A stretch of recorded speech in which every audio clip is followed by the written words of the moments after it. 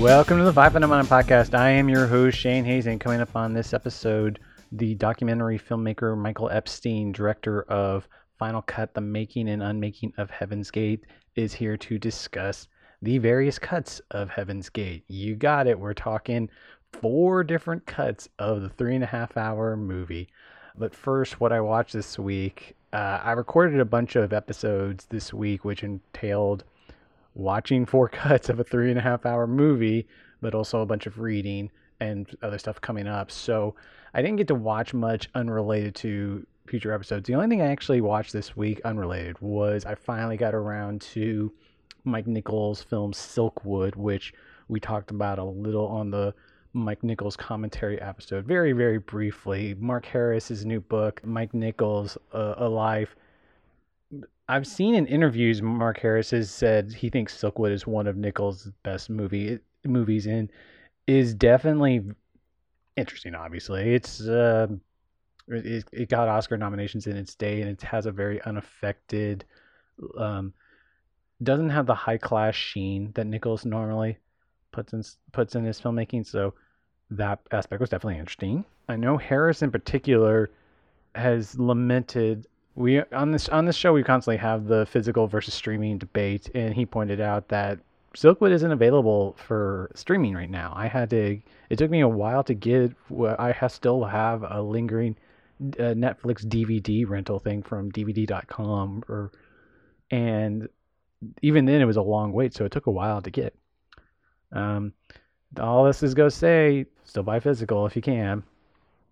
But the story of the week I found interesting was the Hollywood Reporter expose on Scott Rudin. And if you haven't read it yet, I mean, there's a vibe that when the headline came out, at least on Twitter, was like a jokey non-surprise that the rumors around Scott Rudin were true. Or when I started reading it, there's details about one intern staffer who got seriously injured when a computer was thrown at him. And I remembered I've known 2 friends over the years who have worked for Scott Rudin. And I remember one of them actually told me, they told it to me in an innocuous way. And this is what they told me. So this isn't verbatim truth, obviously. This is just what was relayed to me. But the computer story sounded very similar happened to them, but only a little more innocent and innocuous. But I think there was, I misremember the story too, but I think there was a destroyed computer at some point. Going a long way to say that one of the things that I thought of immediately was that didn't get enough play was the statement from when Harvey Weinstein first started going down. The Weinstein Company staffers wrote a collective statement that was supposedly from 30 company members, unsigned specifically, but there's a passage in there that stuck with me that I wanted to read right now. This is from the statement. As we begin the painful process of reflecting on our industry and the ugly systems we've wrought and let thrive, we are asking ourselves the question, how do we define abuse? Do we include verbal degradation, ruthless aggression, and physical intimidation? This particular horror show centers on a sexual predator who abused his power in a very specific way. But if we're being honest, and if not now, when? We all know that threatening, hostile, inhumane work environments are rampant in our industry. Non-disclosure agreements only perpetuate this culture of silence. The "if you can't stand the heat, get out of the kitchen" mentality undermines those who might have spoken out. We treat these abusive people and places as rites of passage instead of with the disgust they deserve. And with that, we are now moving on to discuss the great, giant Project Full of Folly, the amazing movie that I'm not sure too many people have seen, and when they do see it, they treat it as a rite of passage in of itself, which I don't know how to tell you you're missing out on something if you can manage not to look at this movie as a chore. This really is one of the greatest movies ever made. We are now talking Heaven's Gate.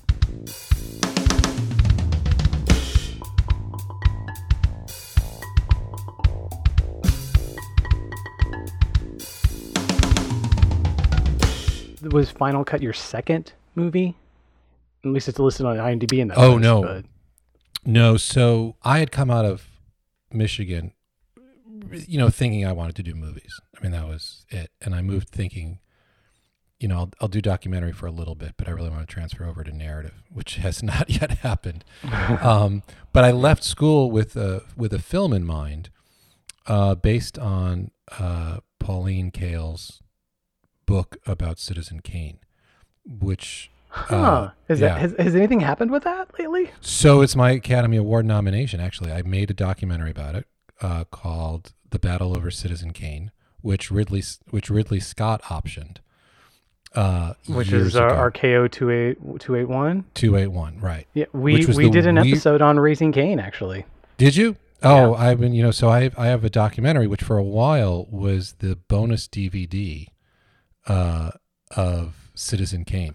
Okay, yeah, I'm familiar with that because that has that cool Roger Ebert commentary on the actual movie too, right? Yeah, exactly. So there was like a couple of years ago, so I think it was, I forget, it was when Turner owned the rights to the film, and they released a DVD.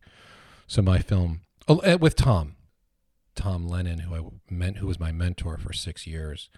I mean, Tom was the driving force behind that too, and Richard Ben Kramer, who's no longer with us, but Tom was the director, and along with me, the lead director, I should say. And it told the story of Hearst and Wells and Mankiewicz, and then Ridley Scott bought it and made a film with Liev Schreiber, which was based on nothing that I could tell from the documentary or from anything. They just made it up as they went along. And shocker, yeah. Yeah, and then now Fincher's got his movie out. That was the joke I was going with. So if film school wasn't initially in the cards, but you initially jumped into medium about movies, were you a big movie person growing up? Yeah. I'm like the guy that rented the 16. I mean, I'm old, so we would have to rent. This is I remember getting the first VHS player, like that my dad brought home. Okay. And it was the size of our kitchen table. It was just so huge. But the idea that you could see movies on demand, it blew my mind. But I'm the guy that watched Harold and Maude 16, 17 times in high school over and over and over again, and would rent the 16 millimeter print. And at Michigan, one of the really, really great things that I remember incredibly fondly, we had a core group of friends, and there were film societies all over school, all over the campus, and multiple ones.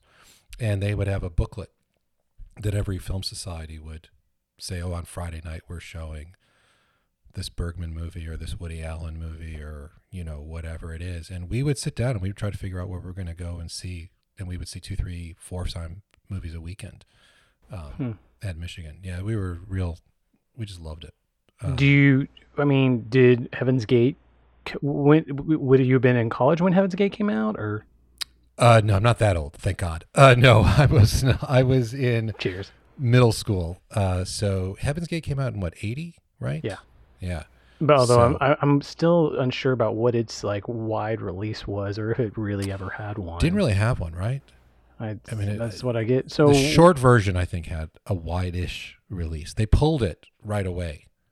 They had such a disastrous premiere. Yeah, I mentioned in my emails to you earlier, I just watched 3 cuts of the movie in 3 days, and including just finally, I think I saw the theatrical version for the first time today. Yeah. But so when did you first finally see it?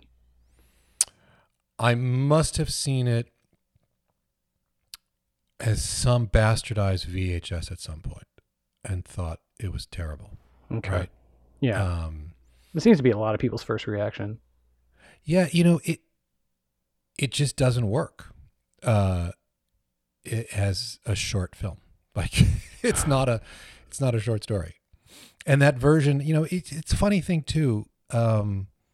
Sometimes movies work when you're immersed in them in a movie theater. And, watching it 4:3 at an old SD thing with a VHS with the vertical tracking not working is just not the great way to watch that film, or McCabe and Mrs. Miller, or just any of these great pictures. I'm glad you mentioned McCabe and Mrs. Miller. I find there's a few poetic, long, expensive westerns that I find this is a genre of, Yeah. and or in case of like where McCabe and Mrs. Miller are this, ones with like really hard to hear audio tracks where the dialogue is obscured, but they're also shot by Vilmos Zsigmond through a lot of filters and very pretty. Right. Right. Um, He flashed the film, I think, in that that he flashed the negative for that one. yeah, I think. yeah. And I put this with the same category. There were a whole host of films at that time, and I do remember going to the movie theater with my dad to see Reds and just being completely blown away by Reds. I mean, still to this day, it's one of my absolute favorite films. I mean, that's a movie that we brought up many times Yeah. on here. That's a favorite of mine too. I just love that movie, and I think Heaven's Gate is something in that same. Well, it's almost within the same couple of years, right? Right. And the same feel, the same idea of immersive history. I don't think So at some point, I went back and I started looking at it, and I became friends with Stephen Bach, and one of my very, very best friends growing up and still to this day had read Final Cut, and he like put it in my hands and he was like, "You're going to love this book." And so I loved Stephen's book. And then I met Stephen, and he was a great guy. He was a really wonderful man. That's nice to hear. He was kind and generous and really thoughtful and smart. He taught at Columbia, and I had made the Battle Over Citizen Kane for PBS with Tom, and then I went independent and I made a film about the transition from the Hollywood studio system to the auteur theory of filmmaking. Okay. Through the creative relationship of David O. Selznick and Alfred Hitchcock, because people forget or didn't know that Hitchcock came over to America as a contract player to Selznick. And Selznick has that really great book of memos that just came out like 20 years ago, I think. Right. I mean, Selznick was just this crazy, tragic, pill-popping lunatic of a guy. On Benzedrine, just watching cuts over and over and giving notes. Yeah. Yeah. And, really, the guy who could not escape his success. He was just completely overwhelmed and burdened by how big Gone with the Wind was. And, it always fascinated me about like someone like James Cameron or Steven Spielberg, who kind of moved on from Titanic and made something bigger, right? I mean, whatever you think of Avatar, it was like, right. That was not the last thing he did, and there always does seem, I don't know how Spielberg works with this because he was such a big director so young, but Cameron, has his early years of poverty, and they always say don't have success too early. Yeah, like you need a little few years of humility involved. Right, and he had films that didn't work in between. So he had things like Aliens that was a big box office success in the Terminator franchise, but was it the Abyss is the theatrical version of The Abyss is something. I mean, I'm right. The special edition I'm a fan of. I agree. So we're okay. So you going your feelings on Heaven's Gate still to this day is that you don't think it works? Oh, no. So eventually I got to see the long version of it. And I love so much of it. I think it's a very misunderstood film and an unfairly derided film. And, for me, I would rather watch an interesting mistake than a boring success. I would rather watch a film that takes incredible risks and has real vision than something that's just kind of like easy, innocuous, that's studio fare or, consciously commercial.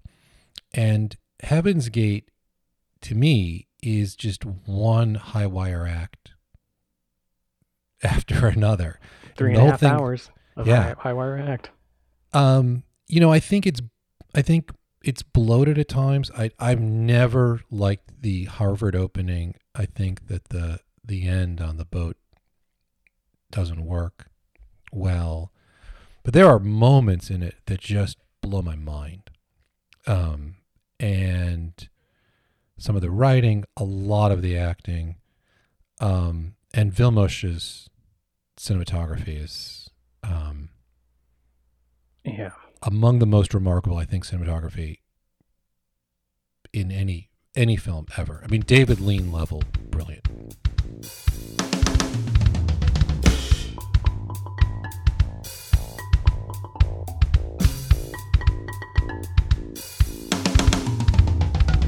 I think there's a period where Zygmunt in the 70s is just unparalleled. Like, he's just one movie that you need to buy a Blu-ray or a print of to watch over and over, and a restored one. Because, like, the fade, like, especially you mentioned the flashing earlier, when it fades, but, like, you get it restored and crisp.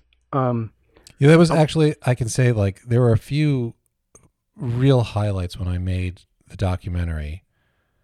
One of them was going to a Starbucks with Vilmos in Santa Monica, because I had reached out to him and I was like, look, I'm doing this thing. Michael's not helping. I don't know if I can do this without you. And he was the nicest man you can't ever imagine. I mean, he was just, he came out to Starbucks. We sat and we talked for like 2 hours, and, we talked about how much we loved the movie and his technique. And then he said to me, I have all these Polaroids. Because back in the day, that was the only way they could. That's your light meter. That was your light meter, right? And he had a book of like hundreds and hundreds and hundreds of Polaroid images, which effectively track the entire movie, including like tons of stuff from behind the scenes. Wow. And I was like, I would love to see them. And he said, you can have them. I was like, what? Have them? Well, use them. I couldn't own them. So I took them and I put them on a flatbed or a drum scanner. I brought them into some place and spent thousands and thousands of dollars scanning all these Polaroid images and putting them on a drive, and gave Vilmos a copy of the drive and his originals back. And that was the only way I could make the documentary. Did you ever end up talking to Cimino or Joanne Corelli? I talked to Joanne a couple times, but never to Michael. I could never penetrate. Like Michael. Not even an email or a friendly, I'm not interested? Everything was communicated through Joanne. So I reached out to Joanne and I talked to Joanne and spoke to her quite a bit. And what I said to them was, I love this movie and I want it to be reconsidered. I think you were unfairly maligned. The film's framed in the worst possible light, as a flop that sunk a studio, which is technically not true. Yeah. Right. I hate that narrative, but whatever. And at the time, a gentleman who's no longer with us, Bingham Ray, was the head of MGM. And I met with Bingham, my producer, and I did. And he's like, I love this idea. Because, MGM owned the print. And we really didn't feel like we could make the documentary without their permission. Because we didn't want to make it without showing the movie. Right? Clips from the film. Right. Which are insanely expensive. I mean, there's a reason why you don't see more documentaries about Hollywood movies, because they're just, you have to do the Directors Guild and then all the actors, and then you got to pay for the clips. I mean, each minute can cost as much as $10,000, right? Back then. Is it a case where you want to get a studio on your side to say, I want to revitalize this, and it's a home video title maybe that you might be able to? Yeah, so that's what happened. Bingham was like, that's great, and he called up a guy named John Kirk, who was running the MGM restoration department. And John was like, oh my God, I've wanted to do a restoration of Heaven's Gate since I arrived. His name's come up in some of the stuff I've read too. Yeah. He's a really great guy. And John and I started to work together. And so he did a full restoration of Heaven's Gate and really for the documentary. And then Bingham got fired. And I didn't have anything in writing. I just had this handshake with Bingham, and I thought it was all okay because John was doing a big restoration. And what time period is this? Oh my God, 2004 maybe. Is like that when the 2003? is that when the MGM DVD came out, or this would It came out right after. Would have come out from the John Kirk restoration? Exactly. Okay. So when that DVD, I was the spark of that. Nice. It was, and even Michael wouldn't at that point participate in the film. I was like, I got your film fucking restored, dude. Right. Give me an interview.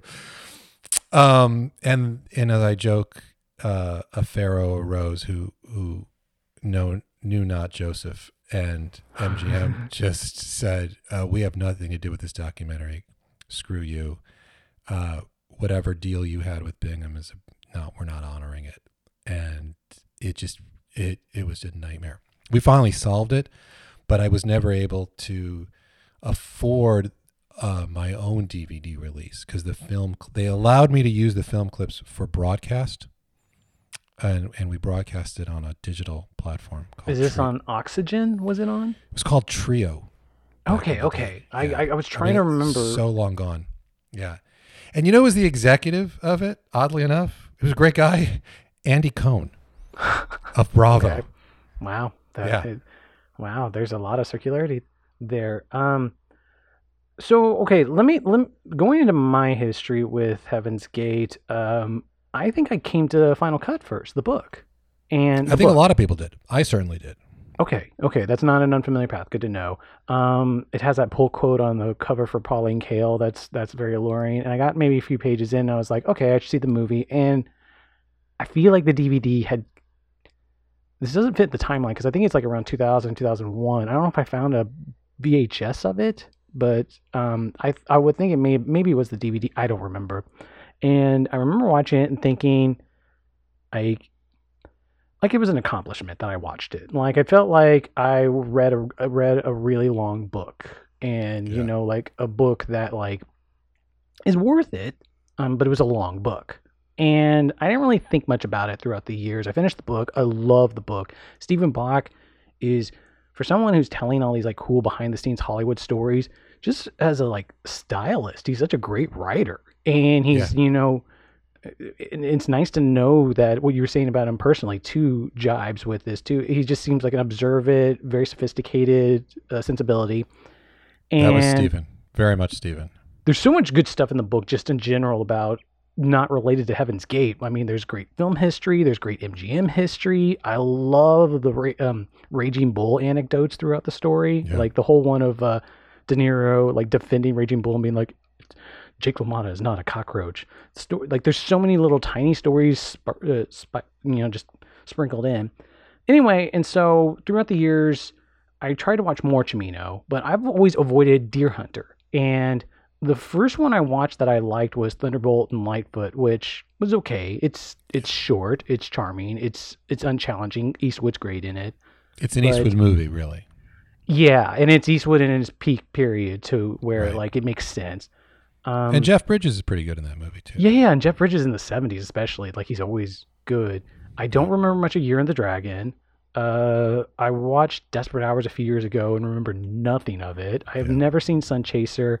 I have the director's cut of Sicilian. I held out on the Sicilian because one of the other big, which is at the end of Final Cut, the Z Channel documentary talks about how they push the longer cut, at least in Los Angeles.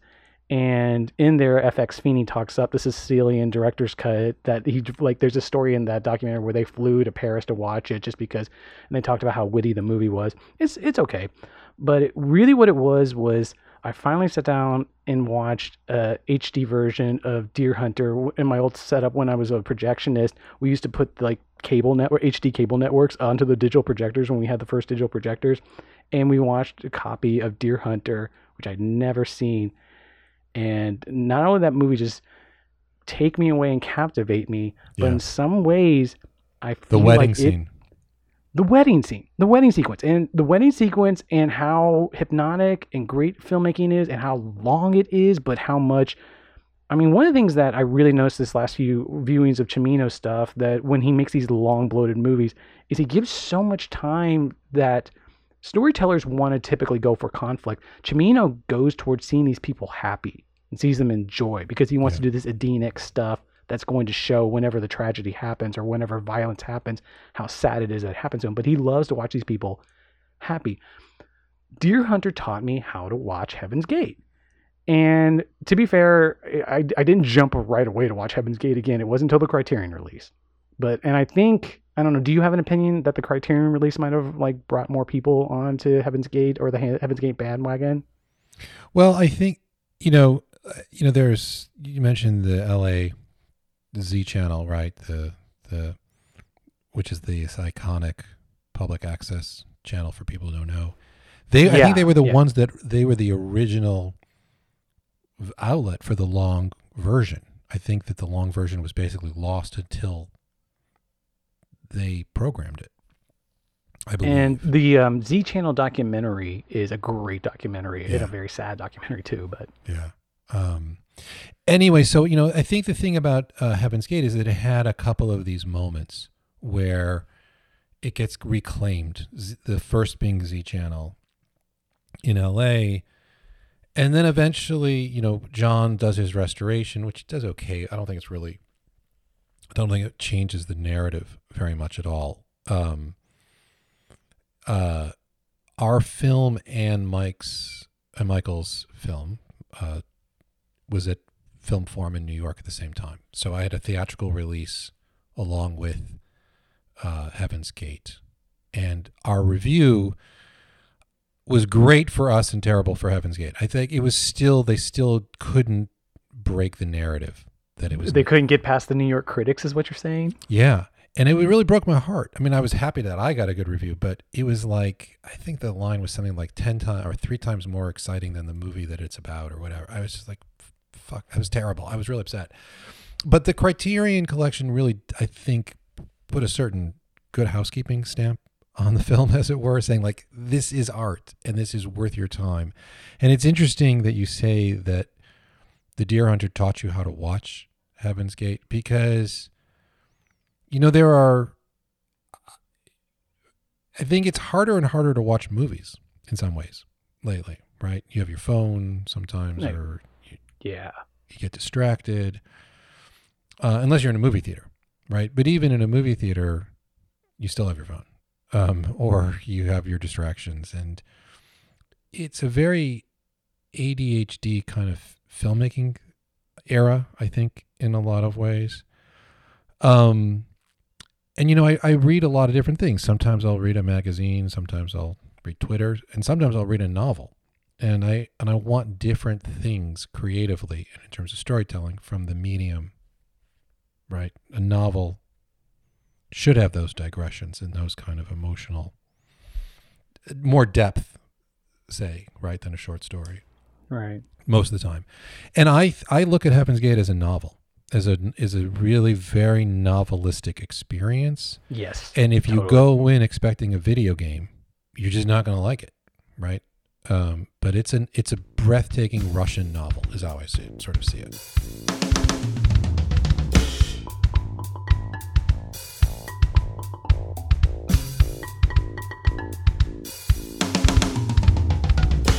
I think we're well in. Do we need to go over the plot of the movie? I think anyone listening to this needs, they have to have seen this by this point. It's on this. If you can do the plot, I mean, I think that was part of. I think that was part of Stephen Bach's problem. Like, what is this movie actually about?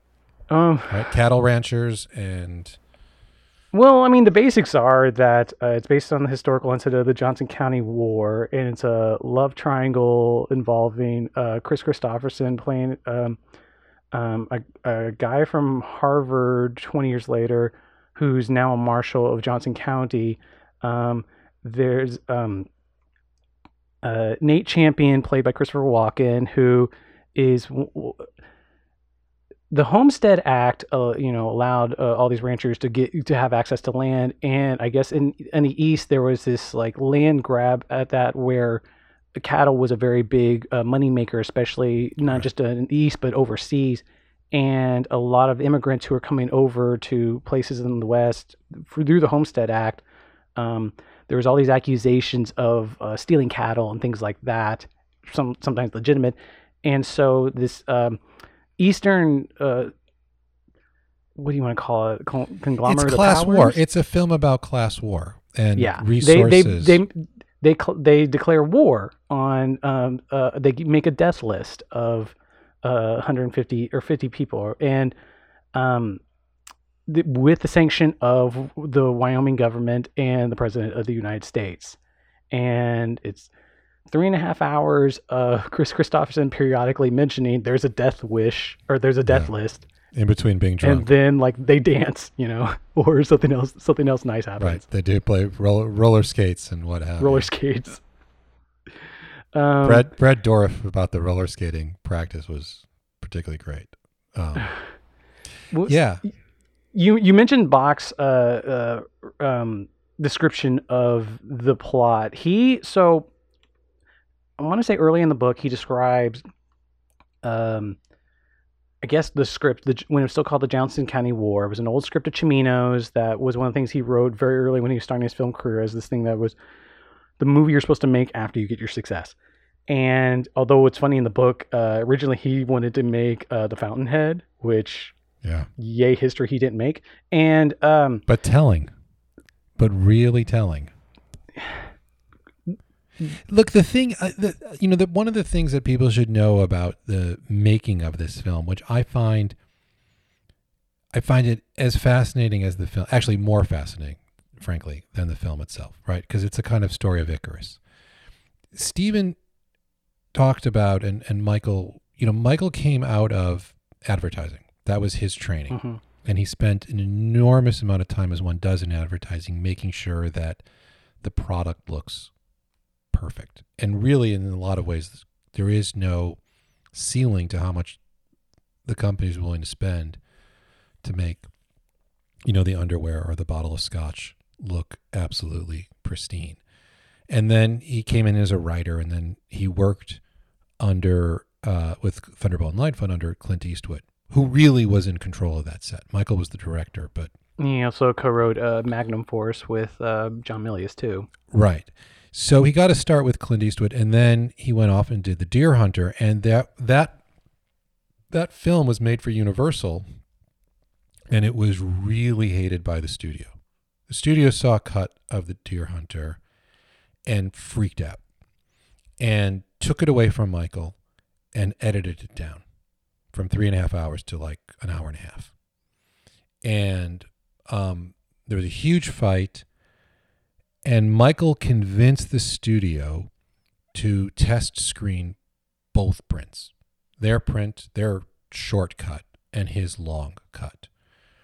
And test audiences hated the studio cut and loved Michael's long cut. And then that long cut went on to sweep the Oscars. Michael got Best Director, I think Best Screenplay. I know Best Picture. He rewrote the screenplay, and then I think there's some like argument over credit on that. Yeah.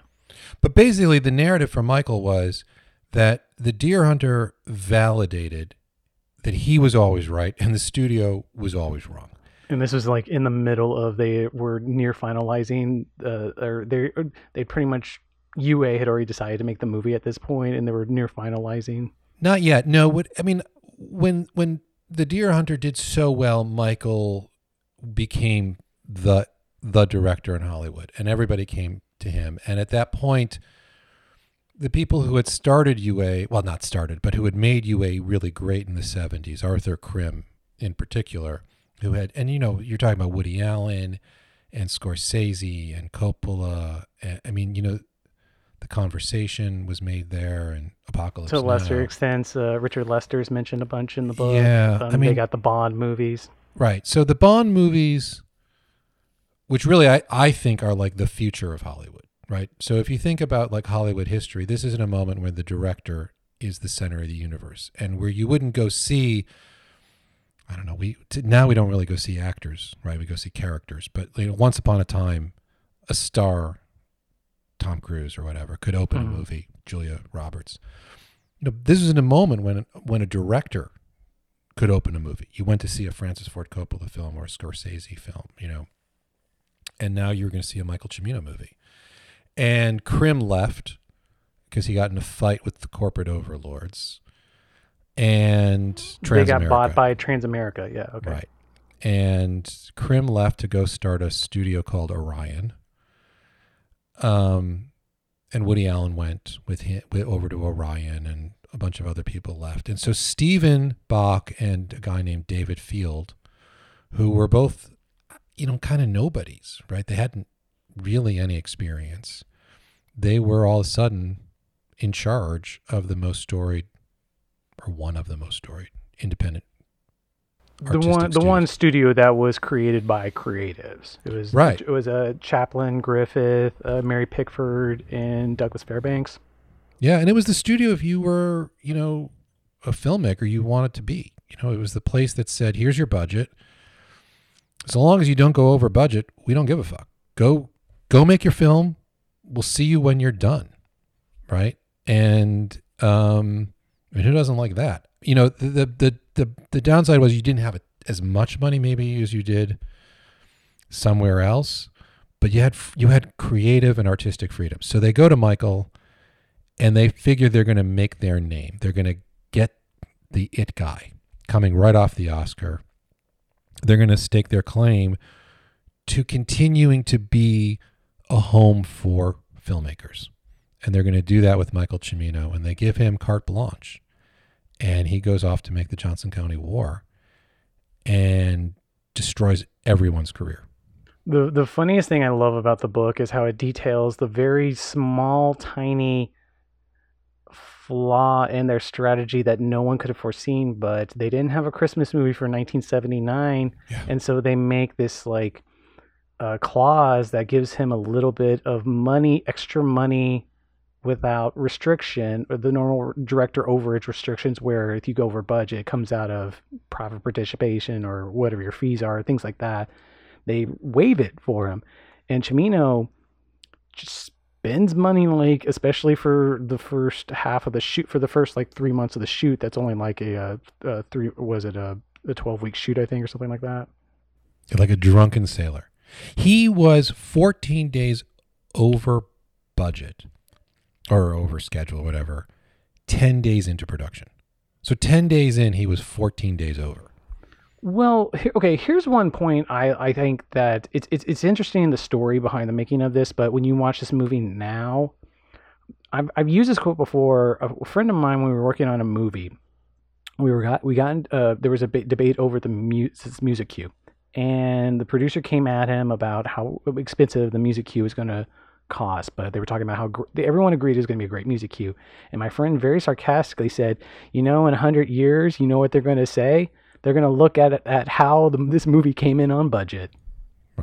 Right. When you look at, even Bach mentions in the book multiple times, you see all the movie on the money on screen. Oh yeah, Michael didn't pocket anything. There's no fraud here. I don't want to, Yeah. He was obsessed with making a brilliant film, and he did.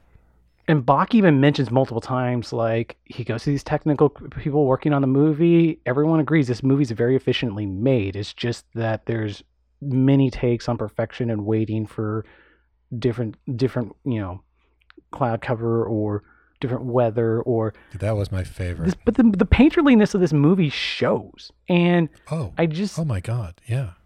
I mean, that's the thing shot after shot after shot is a work of art. Absolutely. Yeah. My favorite, Penny Sylvester. So I don't know if you know Penny Sylvester. She was the assistant editor in post, and then she was on set as one of Michael's assistants.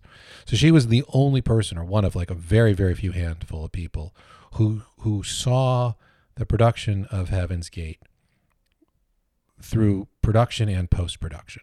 She went through the whole thing with Michael. I always say the assistant editor is the person to knows where all the bodies are buried. So yeah, and she was the most fun I've ever had in an interview. She was great, and she is she's still with us. Robert Shaw's daughter. Really? Yeah. Right. And she was great. So she was there on set this one day, and, you know, all of the extras have to get made up. So they're showing up, and we can talk about, I mean, there's some of these things are just, these stories are madness, what he put everybody through to get to these breathtaking images. Cause there's no effects, right? There's no, Yeah. there's no green screen.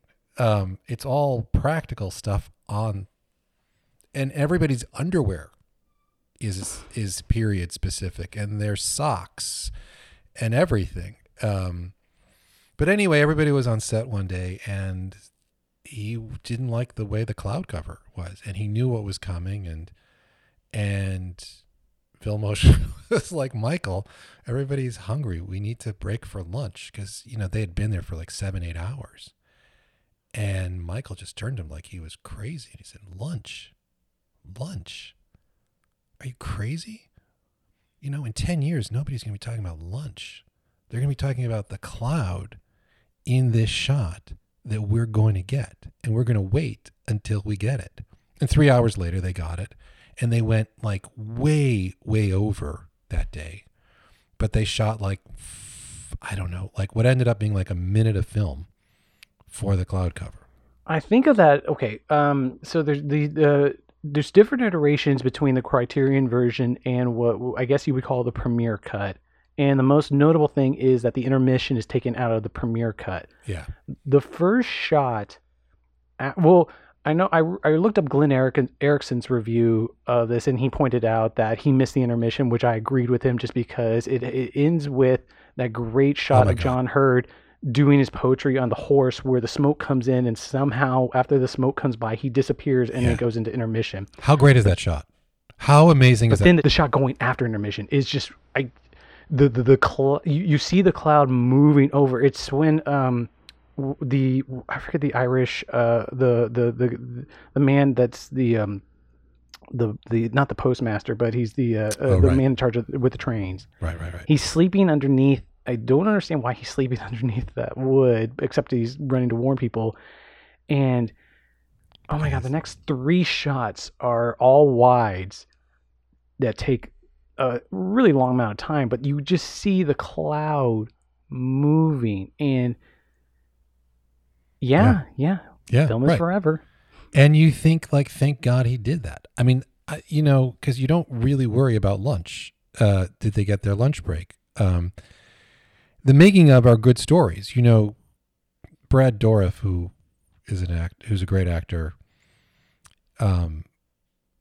He talked about how the place that they picked for the final battle sequence right at the end was a 3-hour car ride from Kalispell. Right. So there's this battle sequence, which takes like 40 minutes in the movie at the end. I mean, and then in the early cuts, they said it was like a 90-minute version in the 5-hour version. No. It was, Steven told me that after all the cost overruns, after all the bad publicity, which I think really Steven's failure to manage publicity or the Hollywood press is what cost the movie. That totally makes sense. Right. And, you know, I think one of the interesting things about COVID is we've stopped talking about box office. You know, one big note I had, when was the last time you heard someone complain about the most expensive movie of all time? It probably would have been Avatar, right? Yeah. And like, it's not my money. Like, why does everybody care about how much a movie costs? Like, the thing that rereading Stephen Bach's book, really, I found a ton of things quaint, but the obsessive, you mentioned earlier, UA was a smaller studio that gave everyone control, but you may not have access to money. But the numbers he was throwing, so the narrative always goes, the Easy Rider Raging Bull narrative is that these directors went out of control and spent too much money, and the American New Wave of the 70s had to end because they spent too much money. Right. But in this rereading, I found it fascinating. He keeps bringing up inflation, and he keeps talking about how they did a Bond movie for a certain like 11 million or 15 million, and like 3 years later they do another budget, and because of inflation, the budget goes up to like 19 million or 20 million. And I find it fascinating that inflation seems to have killed American politics and killed the American film in the 70s, both in the 70s, just to give a counteractive to that narrative. People forget, man, inflation was insane in the late 70s, right? I mean, it wasn't quite Buenos Aires, but, until Paul Volcker killed inflation in the early 80s. The Volcker rule. The Volcker with, where I think prime, which was what the banks charge each other, right? Or what the Fed charges banks, was like 13 or 14%, which means people got mortgages that were like 23, 24% was the mortgage on your house. Wow. Right? More than your credit card today. And that killed inflation, and it never came back. But the thing for me that always, like Moonraker was a potential debacle. There was all of these runaway budgets at the time. He mentions at one point a bunch of movies going around at the time that were huge budgets that had grown exponentially. He mentions 1941, Blues Brothers, The Wiz, Star Trek the Motion Picture, Race the Titanic, and as we mentioned earlier, Reds. Yeah. So all of these movies just go completely haywire. And, look, I really disagree with the Raging Bull notion that the director's cost overruns sunk the director-driven model. What Hollywood is always about putting $1 in and wanting to get $5 out, right? It's about finding the sure bet. And so if you go back far enough, the studio system was a sure bet. You make a movie, you have vertical integration, you own the theaters, you make your money by the time it gets out of the movie theater and you're done. And by the late 60s, they had to divest from their movie theaters, right? And so they have to actually make films that people want to see. And by the late 60s, the boomers are the young kids, and they don't want to see Hello, Dolly or Dr. Dolittle or the kinds of movies. They don't want to see road shows. Right. The kind of movies that the old guard knew how to make. And then you get things like Bonnie and Clyde and things like Easy Rider that Hollywood, and frankly, a lot of foreign films like Bicycle Thieves and the like, that younger generation at the time loved and flocked to. And Hollywood was stymied. They didn't know how to create films for that market, but a younger generation of directors did, right? Scorsese did, and Coppola really did. I mean, Coppola was probably the best at it for a time.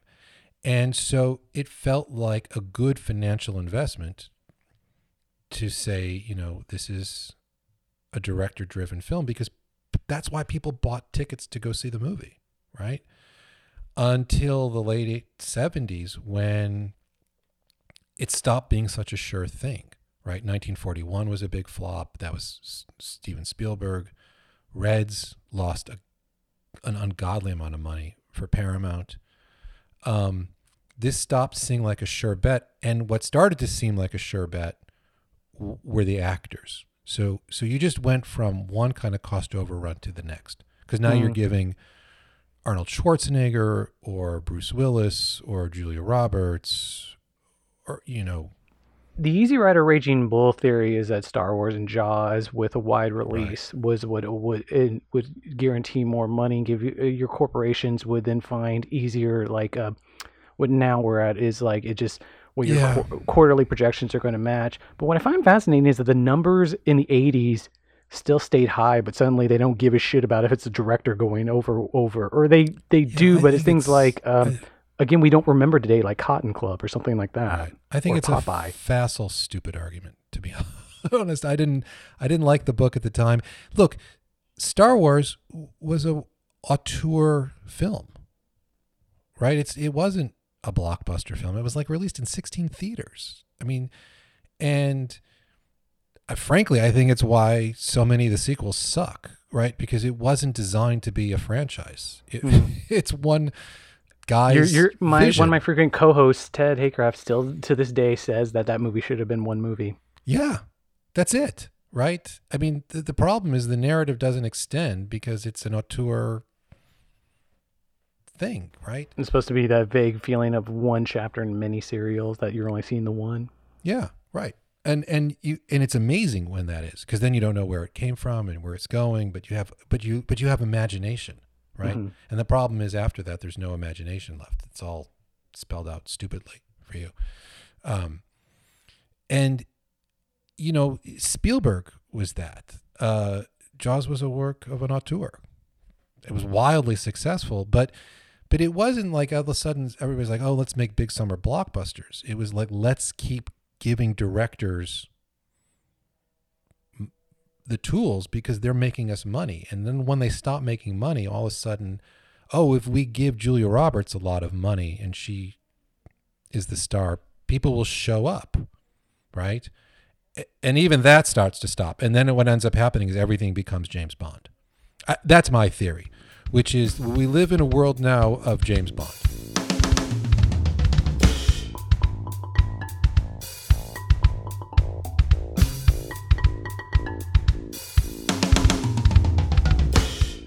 I don't know who said this, but I've gone strong with this, that the last great movies of the 70s are all movies made in the early 80s, that it's Heaven's Gate, Brian De Palma's Blowout, Yeah. and Peter Bogdanovich's They All Laughed. Yeah. Yeah. And I would put Reds in there. I think Reds is 81 too, I think. Yeah, Reds is so good. Yeah.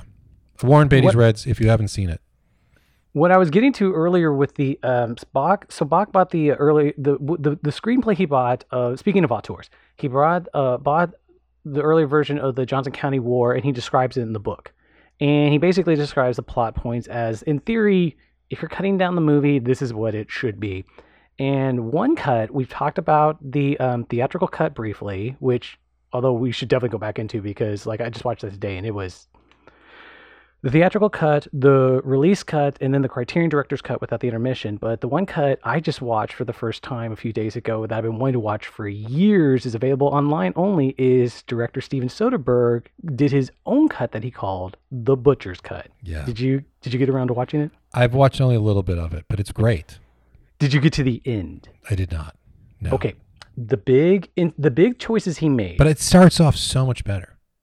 Well, he tried it. I almost got the vibe that he followed Bach's description in the book of the bare points, because the movie originally opened with that really great scene, which is Christopher Walken's intro in all versions of the movie. But he opens the movie with where Christopher Walken kills the Russian immigrant by shooting him through through some hanging sheets. Yeah.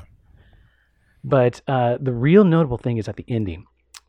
So the idea that Isabelle Huppert's character Ella dies at the end was a later draft thing before this Johnson County War draft that Bach's describing. In the big shootout in the house at the end, right? He cuts the shootout at the end. He basically ends at the battle, and then he decides to go back to the prologue. Right. He goes to Harvard. He goes back to 1870 from there. And the movie ends with Blue Danube and John Hurt giving his oratory, and it just cuts out there at the end. Yeah, it's better. I mean, what you were saying earlier about the rhythms, the thing that always works for this movie, it's similar to like all these long rhythms. You know, whether it's the wedding sequence in Deer Hunter or the roller rink in Heaven's Gate, all this like. These movies have, Cimino kept calling them in the internal rhythms that were supposedly taken away by the director's cut. And even Bach admits, like, yes, I get it. They just, I'm not sure it's worth 3.5 hours. These work just because there's going to be one moment of transition where there's a surge of power. And like Heaven's Gate for me has two. One is whenever you go away from Harvard onto the train where you see Averell with like beard in the future in the pretty immigrant train. The other is Ella dying at the end. Because if I haven't seen Heaven's Gate for a while, I forget what happened to Ella at the end. Yeah. And every version, I mean, seriously, I watched this movie 3 times in 3 days. Every time that first gunshot is so loud and so startling. and you've been lulled into this long rhythm, and then after the battle, like less than like 3 or 4 minutes after this huge epic battle scene, do you think you got a long epilogue ahead of you or something, or you're gonna fall asleep till the credits or something? No, there's this violent gunshot that just like breaks your heart. And then Christopherson's "Oh Ella" is just such an amazing, heartbreaking line delivery too, and just that for me is how Cimino works. Is like I watched multiple versions of this movie in the last three days. Like one of the quotes I had from the really impressive. One of the quotes I had from the Bach book, two actually, was he quotes Pauline Kael, and Pauline Kael says, "While watching the 3 hour 39-minute Heaven's Gate, I thought it was easy to see what to cut, but when I tried afterward to think what to keep, my mind would break." So they had suffered all this terrible press during production, which I think is profoundly unfair. Unfair to the film, unfair to Michael, and it gets back to what we were talking very about. Very facile and not that observant too. Again, who gives a shit how much a movie costs? It doesn't cost you anymore to go see it. They're not charging you $20 instead of $10, right? So what difference does it make? And why is everybody so up in arms about it? I've never understood it. I also never really understood why studios tell you the box office. Like, I don't like a movie more because it's made more money in a box office or less because it's bombed. But we look at film now through the prism of business. It's like, art, at least or commerce, entertainment of a movie is about whether or not it was a financial flop or not. And interestingly enough, streaming's kind of taken that away, right? Nobody really asks questions anymore about production costs.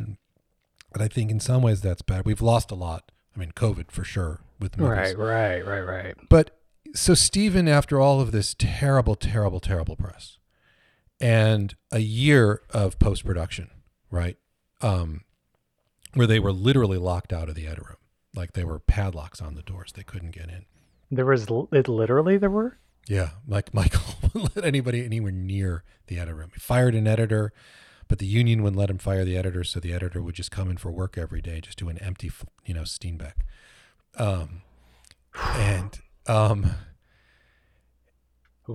And so Michael came in, Steven says, for the first screening for the studio. And David Field has left now. David, who was Steven's partner in greenlighting the film originally. And he says, it's a little long, but I can easily cut 15 minutes, right? This is a great moment in the book. It's an astonishing moment. And the movie that he screened for them was 5.5 hours long. And the battle sequence itself was longer than most motion pictures were that year. Just the battle sequence. I will say, I first read this in college and reread it just a few days ago. I have a massive difference in the interpretation of what I thought was shocking in a post-production environment then in college versus now, where it's like, that just seems quaint to me. There's so much in there that seems quaint. The quote was, and I think this is more I think a great description of the theatrical cut, which I watched today, was the picture was shorter, clear, and more watchable, but whether it was better, I didn't know. Cimino had been right to assert that he had built rhythms into the picture from the start of production, and they showed in the movement of a crane shot, the deliberation with which the actors walked or spoke. The recut epic was a masterful job of editing by Bill Reynolds, but there were odd moments where it seemed almost meager, like a man whose crash diet had left him with a baggy wardrobe or too tight, like a face lifted to a new and not quite natural configuration. And the thing is, any editor who's ever been tasked with the idea of cutting something down that's too long that the director won't cut down themselves knows exactly what this is when they watch the version, just because like it's dialogue sequences where lines of dialogue, they make them keep all the lines of dialogue in, but they're tighter. There's no spaces in between them except like one or two times where you put a space in just to make it seem like it's still real speech. But the rhythms are just sped up in the theatrical version. It's a terrible injustice done to the film. I mean, the idea that you have, I think the film was never really given a chance, right? Because how something is presented to you is in some way is somehow how you're going to receive it. So, you get the stories of massive cost overruns and this sort of Kurtz-like figure out in the middle of Montana. And it hits the theaters. And they rushed it for Christmas, which they never, ever should have done. It was literally right out of the soup. And, I don't think it was given a clean, fresh air, right? When they seem to freak out from those first reviews, from the longer version. Yeah, and those first reviews were unfair. I mean, the Vincent Canby review that the film is like a 3.5 hour walking tour of your own living room.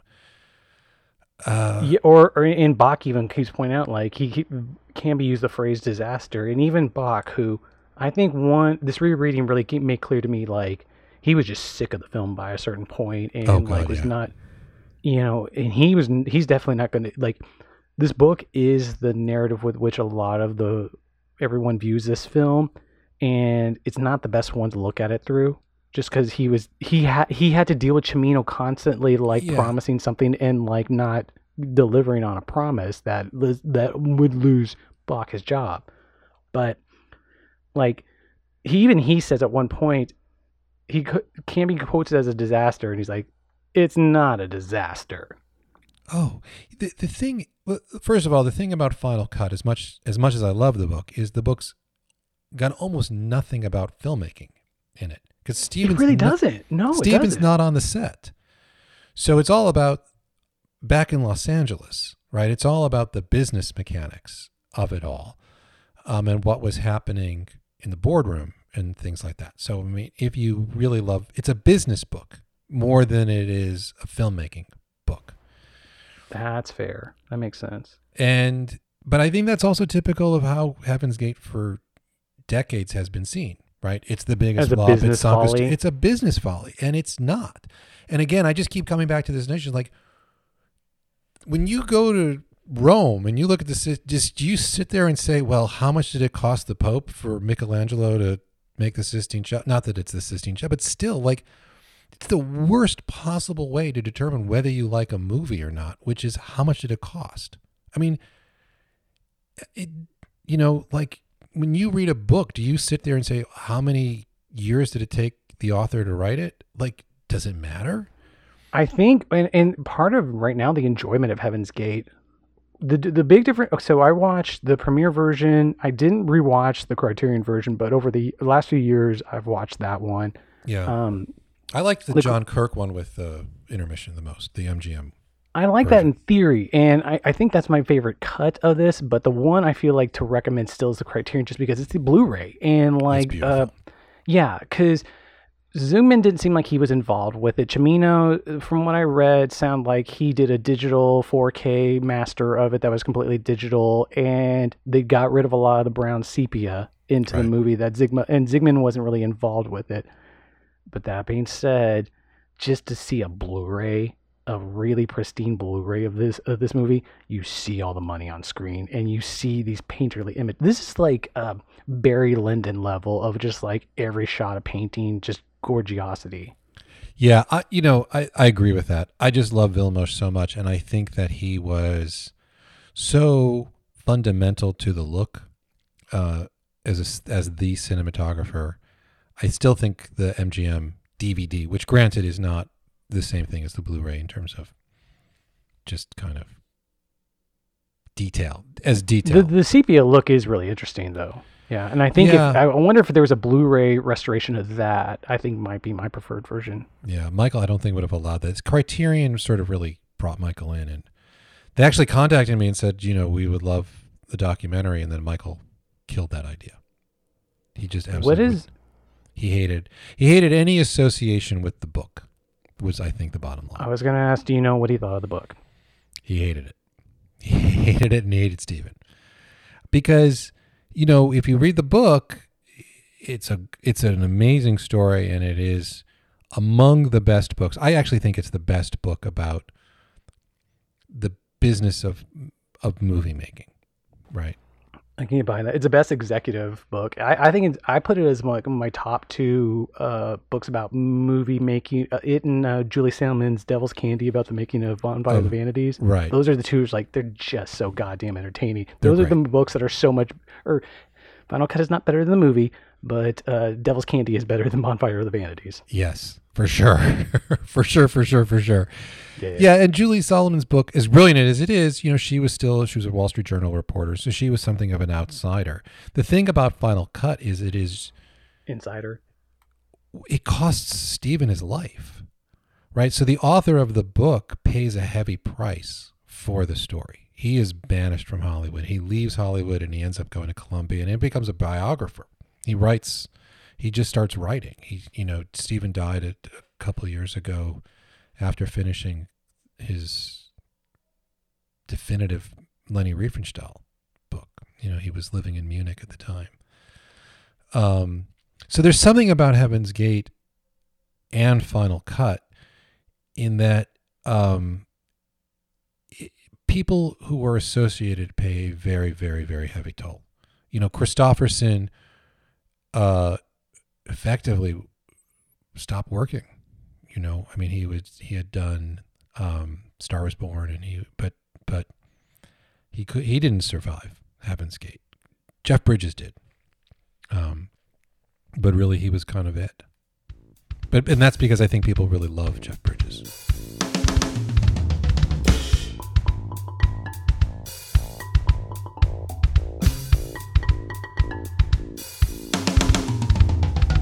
Isabelle Huppert, it's funny how she's aged well, and everyone, there's this declaration of, especially after a few years after that Verhoeven movie, that she's still one of the best actresses in the world.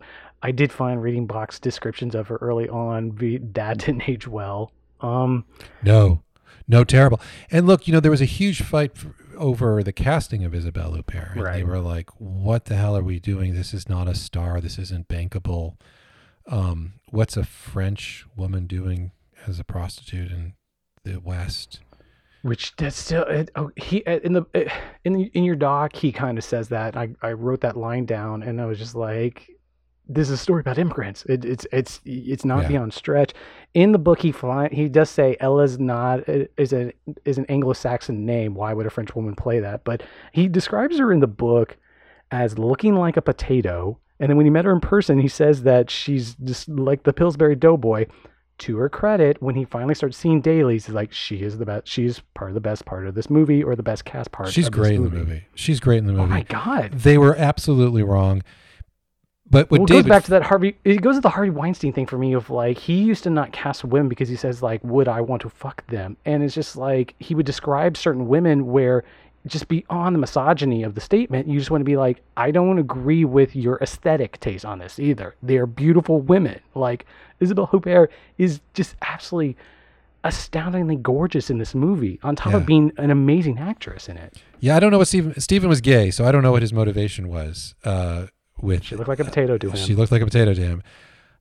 David Field would tell you that, and this is the way that it's told in my film and in the book, that the real outcome of the Isabelle Huppert casting fight was that Michael won. And he stood up to David and to Stephen, who wanted a more bankable U.S. star, right? They wanted someone like Jane Fonda in the role at the time. Or Diane Keaton, they keep mentioning. Right? And Michael didn't, and he won. And he won because the executives at UA didn't back Stephen and David. And they didn't back him because they thought that Isabelle Huppert was going to have box office in the international market. And so it was just an entirely a bean counter decision. And after that, David Field is convinced that Michael just stopped listening to anybody, saying no to anything. And that's when the cost overruns really went out of control. Okay, I got a few more questions. I got one big wind down question, but first, go into the book. Are you familiar with the Okay, Bach outlines 5 options whenever the movie starts going out of control. He outlines these 5 options of what they can do. Option 1 is based on Cleopatra, where they could just keep letting them spend money. Option 2 is based on Apocalypse Now, which they just did, where I forget who they wanted to send, whether it was David Fields or not, who, that just basically to redo the budget, which, to be fair, is kind of what they ended up doing after a certain point. But his model of that is that Coppola was receptive, and Coppola dealt with these acts of God between Martin Sheen's heart attack and the typhoon in the Philippines. Option 3 was... Right. The option, the Apocalypse Now option was to somehow snatch victory from the jaws of defeat. Okay. That was because Apocalypse Now was a success for them in a year. Oh, it was a huge success. And it was also a wildly, wildly, wildly expensive production that,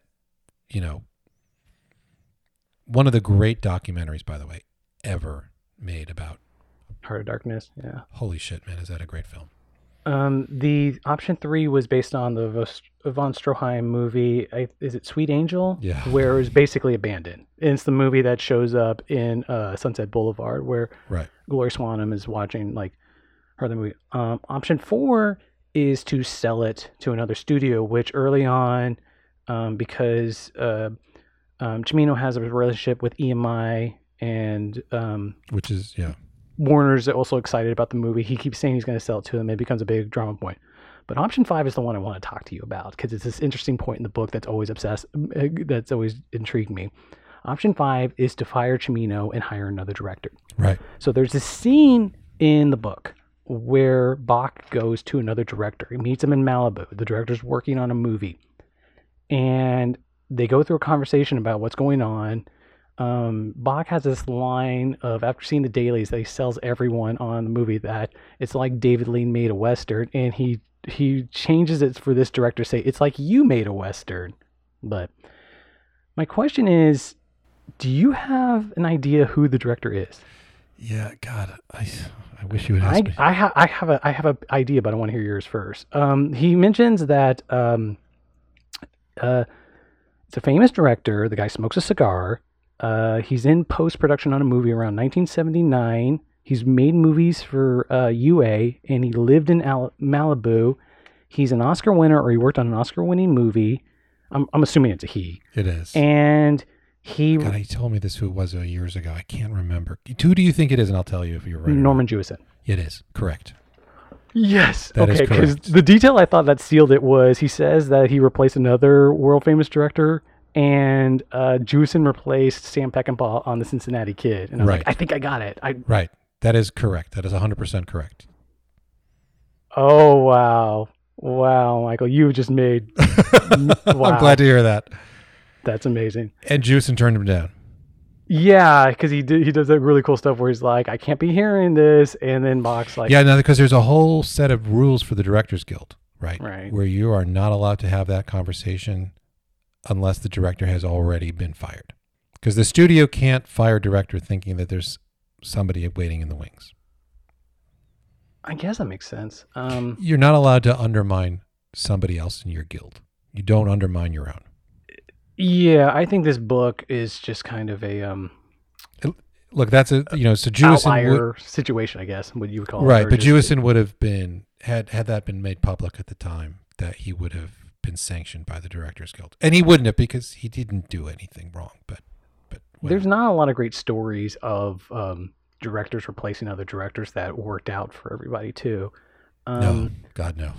No, I would be remiss. I think Bach also details the real history, and he has this love-hate relationship with pointing out where Cimino defied history, although he used real characters' names.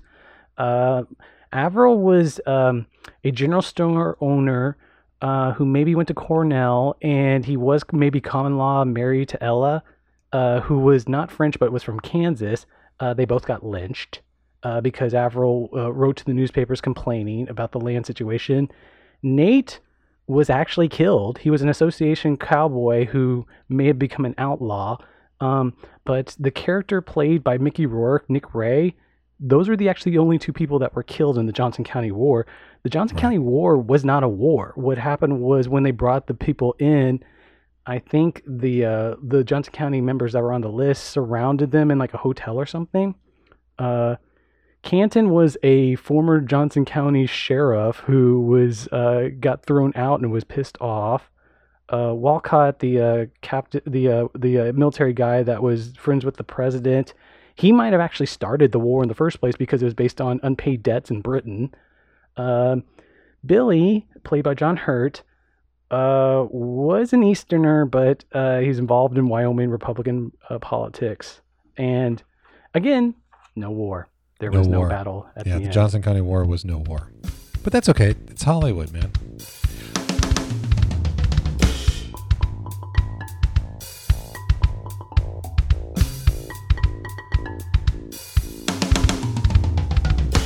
When you get to that battle at the end, it hit me even today watching the theatrical cut. I was late. It's three movies and three watching this 3 times in 3 days, and like the theatrical cut still kind of worked ish for me. But like when you get to the battle at the end, you watch how just like immaculate and astonishing that filmmaking in the battle is. How can you call that a disaster? How can you be like critic's just I don't get it. I'm very grateful that that movie is made. I urge people, if they haven't seen it, to go see it and to not concern themselves with the cost of the production or the story. I mean, the story is it's a great freaking story. It's a great story about it, all the machinations. But, I keep coming back, like, who cares? And it works or it doesn't work. And if you walk in to anything being told, oh, this is a disaster, it's a financial disaster, it cost the studio this, it cost these people, it ended an era of director-driven films. It's going to color how you see it. And I don't think it's fair. Look, I think what ended the director-driven is not Jaws, and it isn't Star Wars. It's the fact that by the late 70s, early 80s, these films were incredibly expensive to make, and audiences were not showing up, but they were showing up for actors. But look, that era ended, right? There was a moment when you would pay someone $25 million because they could deliver an opening weekend box office. But then eventually Eddie Murphy made Pluto Nash, right? So he went from Beverly Hills Cop to Pluto Nash.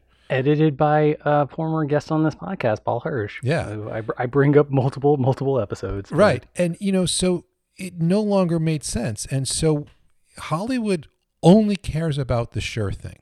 If I'm going to invest in a movie, am I going to get my money back? Am I going to make money? And I'm of the opinion that out of this whole era, the model that ended up surviving was James Bond, which is serialized endlessly. And it does not really in the end matter who plays James Bond, right? So you have one James Bond with Sean Connery. You have another James Bond with Roger Moore. Today you have Daniel Craig, who I absolutely adore as James Bond, right? Mm-hmm. It's like Batman, right? There's a million different Batmans out there.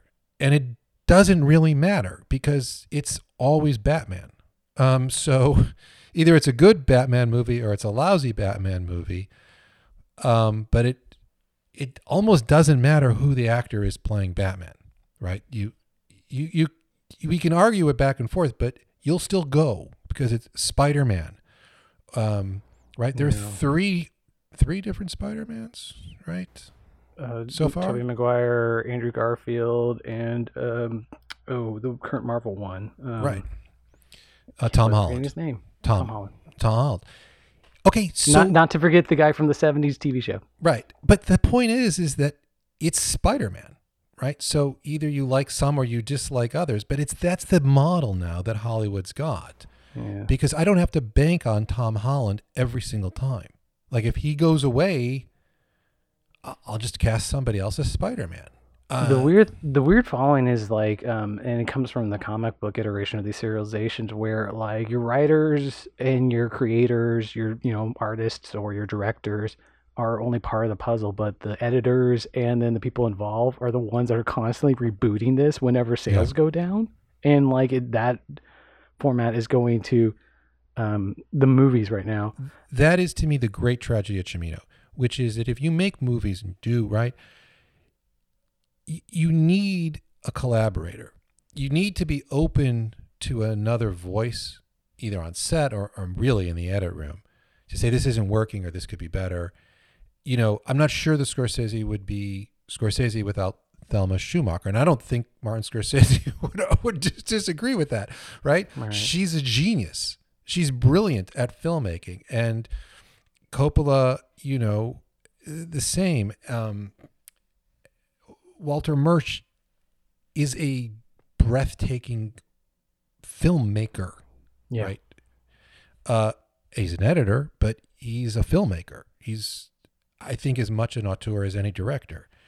And I think that Michael didn't listen to anybody. And he needed, it didn't matter. He had Vilmos on set, and that was great. But, you know, the difference with The Deer Hunter is that I think he had De Niro, and he didn't have somebody who he was a little bit afraid of, who he wasn't really, you know, who was higher on the pecking order than him. And in post-production, he didn't have anybody. He didn't collaborate. And if you don't collaborate, you're not really tight.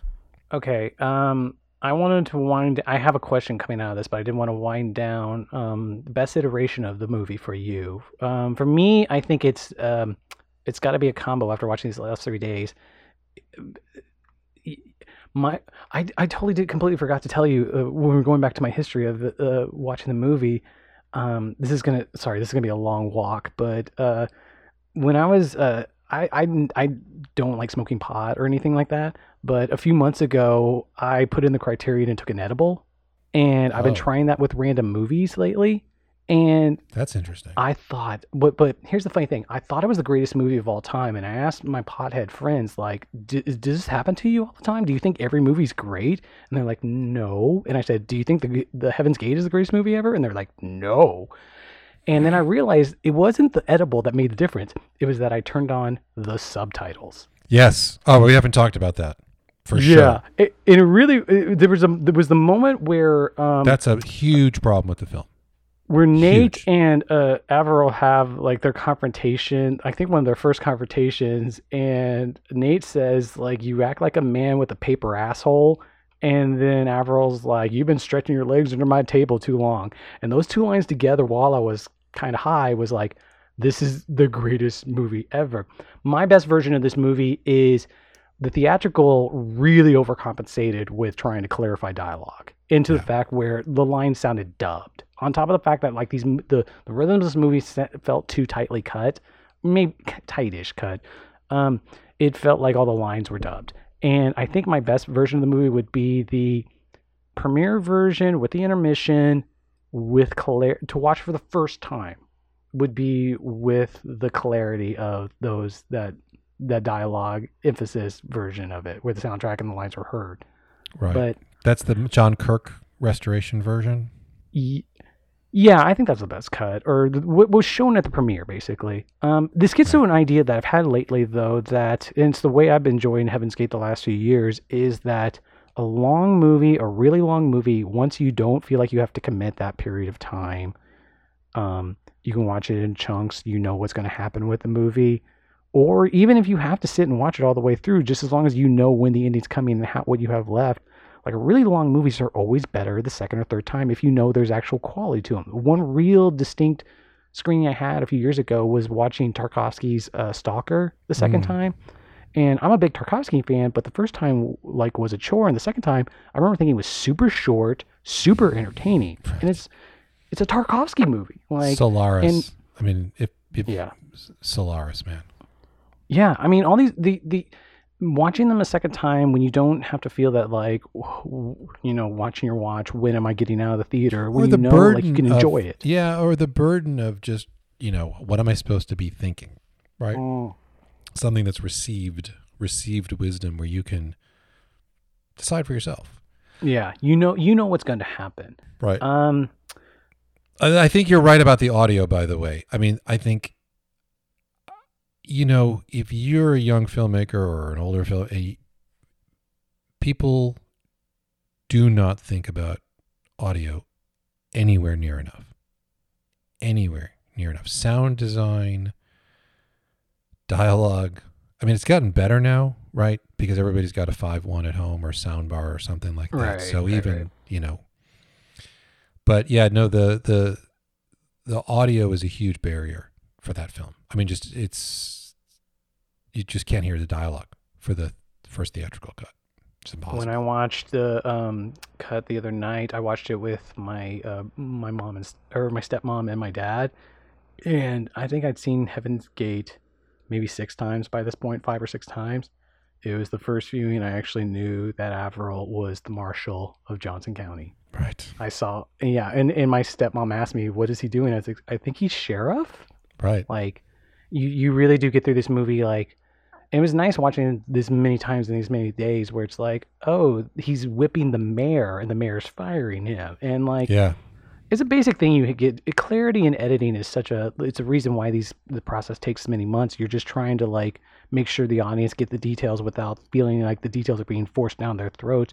But when an audience has to watch a scene and they don't know whose relationship is to other characters, it becomes in this level of frustration where people then turn around. They don't say, I didn't understand this relationship. They say, the movie didn't work for me, or the movie left me cold. And these things can be fixed, which the theatrical cut does a lot to work, but it does it in these off lines. Like, I mentioned earlier, my favorite cut being Averill from Harvard to Montana or to Wyoming. The Soderbergh. It's a brilliant. No. In the theatrical, there's the a theatrical. line of voiceover over it. They do that thing that, like, Apocalypse Now really started and Blade Runner kind of did, where it's like, movie's in trouble. People don't understand anything. Write a voiceover for it. Right. String everything together with the images, with the voiceover.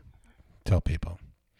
Yeah, I mean, listen, I'm, I would say, for me, I loved Vilmos as a cinematographer. Just over and over and over again. So the most pristine version that has his vision in it is, for me, the one that I always hold dear, which is the restoration that was done 20 odd. Did you see a print of it, or? No, they never did a print. They did a digital intermediary.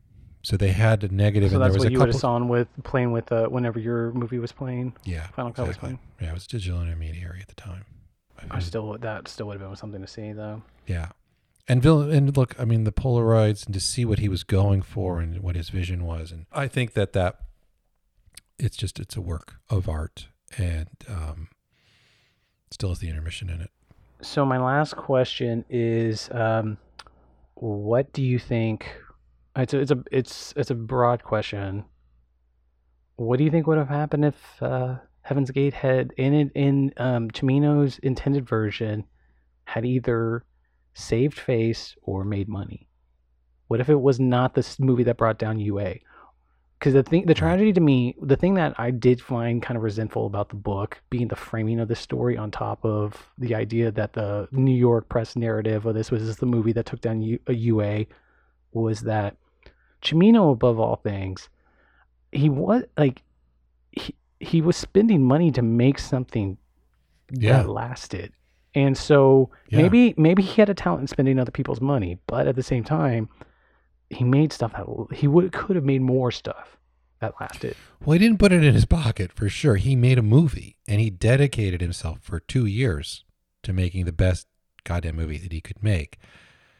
I came away feeling like the failure was inevitable because they lost control of the narrative. And you look at a political campaign, right? When you lose control of the narrative, or where there's a vacuum and it's filled by somebody else, you're doomed.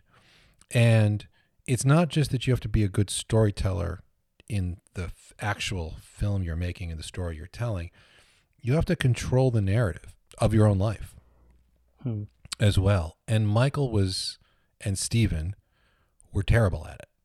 They were just terrible at it. So when Michael had an opportunity to resurrect the film when it came out, and he went on the Today Show and he did all these things, he was awful at it. And he was even awful with me. Like, I love the movie, and I got MGM to restore it for the first time in 20 years, and he wouldn't talk to me. And eventually you're like, dude, this is why it failed, right? Which is, you have to, I don't want to say suck up to me, but if you don't tell your story, if you leave a vacuum, someone like Stephen Bach's going to fill it, right? With something else other than what you want, or Rona Barrett, or, some Vincent Canby, or somebody else. And what Michael needed to say was, who cares what it cost or how long it took to make?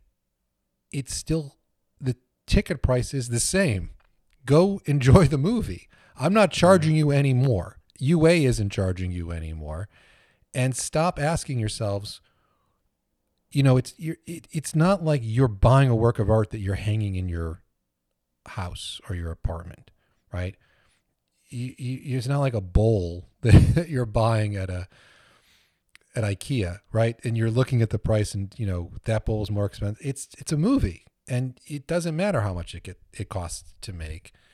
And I'm of the opinion that what sundered Heaven's Gate ended up really costing us something profound in American movie making, because for generations we became obsessed with the business of movie making rather than movie making itself, and storytelling and the art of it. And it's a very American story, right? We're obsessed with money. We're obsessed with worth comes from how much money you have, or how quickly you've grown your stupid Silicon Valley app startup thing, or whatever the stupid thing is. And in fact, I think as a society, think people have more worth if they have more money, right? And there should be some place where that, I don't care in business, right? If you want to say, oh, you're, somebody's more successful on Wall Street because they've made more money, fine, whatever. Or in Silicon Valley, whatever. But don't take that into art, right? And I grant you that Hollywood is a business, right? And I want to overly romanticize it. It's a business, right? They don't make movies for charity, right? They make movies to make money. But part of my thing that bugs the shit out of me, that movies that this illustrates, is that a lot of that first wave of press about box office and what the effects were for at least a good 20, 30 years, to a certain extent today, is so goddamn short term. It's about what this movie did the week after it came out. And this Heaven's Gate is a movie that lasts. Who knows what anybody's movie was opening weekend anymore? Look, Star Wars opening weekend sucked, right? It opened up in no movie theaters. Right. It's a totally, Star Wars came out, 77, right? So yeah. I remember going to see it 3 times that summer. My parents thought I was absolutely insane. I was really, really, really young, right? I saw that in Annie Hall endlessly that year. And they really sort of set my taste in movies forever. But the emotional thrill as a young kid, barely 10, of seeing Star Wars in the movie, it was just so transforming. It just moved you away. Or when I remember leaving the theater seeing Reds, right? Or any number of movies over the years. Last couple of years, last time when I saw Parasite, walking out of the movie theater. And I do have to ask you, what is it like seeing Annie Hall at 10? It was great because my parents decided that I was ready to see an adult movie. And so the adult movie they were going to take me to was Annie Hall. You know nothing of my work. Yeah. Marshall McLuhan, man. Marshall McLuhan. I remember obviously the cocaine, sneezing into it, and her getting a teddy for her birthday because I was 10 years old, right? And there was a lot of crap that I missed that I got later and later and later. But look, I know he's forbidden now, but man, I love that guy Love and Death to me is It's like his version of Revolver, right? It's in between the pure Beatlemania and Sergeant Pepper. It's like that sweet spot of funny and smart. I love Love and Death. I love that movie. So you mentioned Final Cut has issues with your film. Final Cut has issues with the clips, so why is it probably not on DVD? Yeah. Is there anything else you're working on right now, or anything else that you wanted to push right? Well, I haven't done anything about movies for a very, very, very long time. Okay. I did a couple films for American Masters, but like a generation ago, like forever ago. So, if people want to see my most recent film, which is already at this point a couple of years old, Netflix has is streaming for another year or 2 years, I think. I forget how long the license is. Above Us Only Sky, which is about John Lennon and the making of the Imagine LP. I watched that. That's me. I didn't know that was you. That was me. So I have a second. That's the second film I did about John. The first one was called Lennon NYC. So that was the one where I got to meet and I don't want to say befriend, but got to know Yoko and earn her trust. And so Above Us Only Sky is about a year in the life of after the Beatles broke up while John was making his second solo album, Imagine. And I was given this trove of never before seen home movies of John and Yoko in the studio and in Tittenhurst Park to make. And my Cimino obsession is I spent 15 years of my life reporting and filming what ended up being the longest and most expensive criminal investigation in U.S. military history that ended up documenting a massive government cover-up. And so it's a podcast now because the film was made, but it was too much for anybody to want to distribute. So we went to Tribeca with it. It's my version, I think, of Final Cut. It broke my heart, or my version of Heaven's Gate, I should say. But the podcast did really well. It's everywhere, like all podcasts, right? Spotify, Apple, whatever. It's called Murder in House 2. And it's about my journey into the abyss of the military justice system. And this one guy, Frank Wuterich, who was charged in something called the Haditha Massacre with mass murder. He was charged with 18 counts of murder, many of them women and children. And I found a way to get into his criminal defense team and document, film it all without the government knowing or being able to access the footage I was shooting. And the kicker is this thing went on for years, and Frank was, for a while, facing life in prison and was being charged with this just horrible crime. And he couldn't remember whether he had committed it or not. He told us over and over again, in all fairness, that he absolutely didn't do it. But when he was pressed, what happened in the bedroom where all these children were lined up and executed, he couldn't remember. So that's the podcast. That is some in cold blood shit there. Yeah, it is. It's called Murder in House 2. It's up on Apple and Spotify and Google and whatever. Acast. Michael Epstein, thank you so much for being on the podcast. It was a lot of fun. I'm glad. Yeah, I'm glad you're still fighting the good fight of getting this movie seen and watched by more people. People should go see it. Shane, thanks very much, and Reds and all these other movies that we talked about. Reds, for sure. To go enjoy it.